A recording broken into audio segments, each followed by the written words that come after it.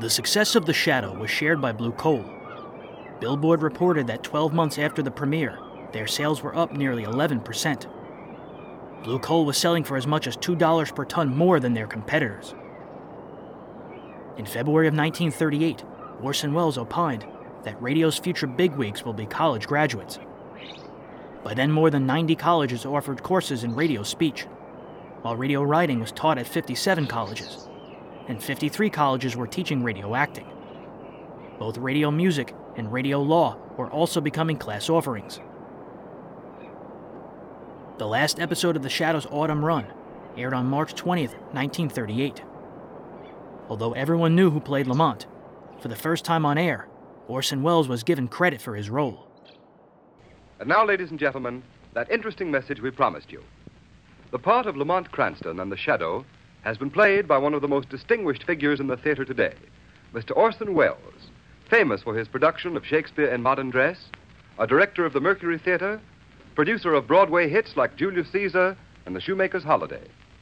Mr. Welles, still a very young man, is making for himself a unique place in the field of dramatic art. We have been indeed fortunate in having Mr. Welles on our Shadow programs. But now I know all of you would like to hear a few words from Mr. Welles.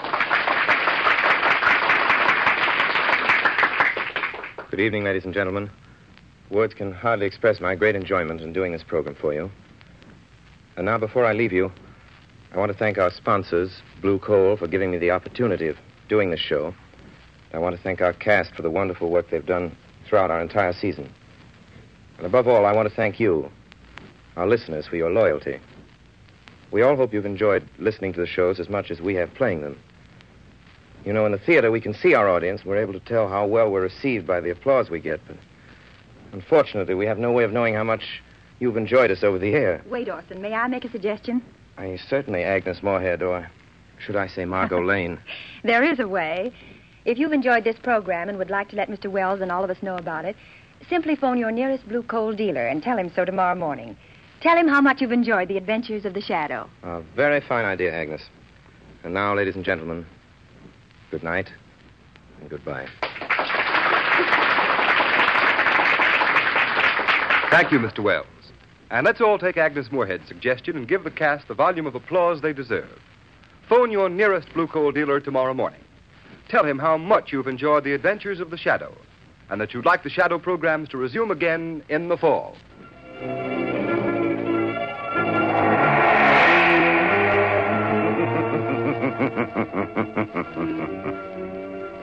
As you sow evil, so shall you reap evil. Crime does not pay. The Shadow knows.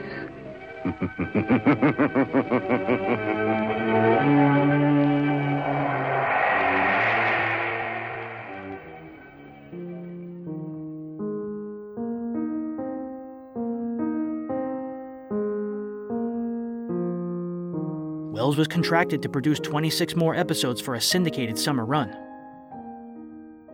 They co-starred Margot Stevenson as Margot Lane.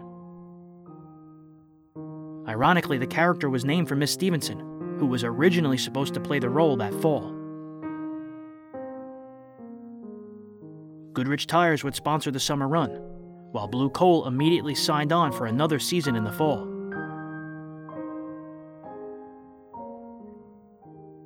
Agnes Moorehead would again play Margot, but Welles would be leaving for CBS that summer and taking the Mercury Theater troupe with him.